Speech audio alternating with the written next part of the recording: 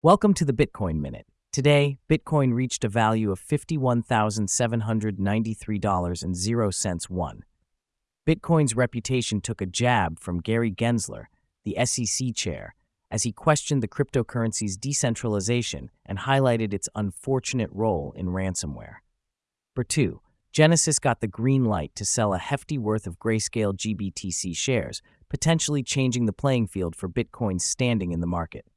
3. A ripple went through the markets with U.S. inflation data being released, showing Bitcoin's sensitivity to macroeconomic factors as prices took a dip in response.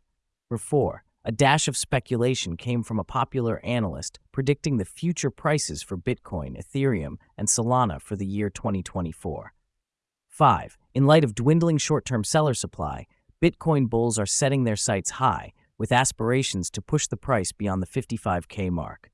6. A massive acquisition by BlackRoc stacking up more Bitcoin emphasizes the growing interest of big financial institutions in the crypto asset. 7. Wrapped Bitcoin felt a surge, experiencing a significant increase over 24 hours, which continues its upward trend over the week.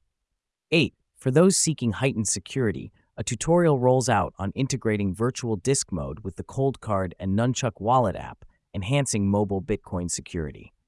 9. CNBC host Joe Kernan took up Bitcoin's defense against Gensler's statements questioning its decentralized nature in a vigorous TV discussion. 10. Enthusiasm sparks as predictions and analysis point towards a potential Bitcoin price hike, possibly hitting the 200Ga mark associated with its halving event. 11. The never-ending debate goes on. Is it still a good time to get into Bitcoin, or has the train left the station? Thank you for tuning into the Bitcoin Minute, your daily source for quick Bitcoin news. The content is not financial advice. Always do your own research. This audio was generated with AI. Subscribe for more updates, and see you in the next episode.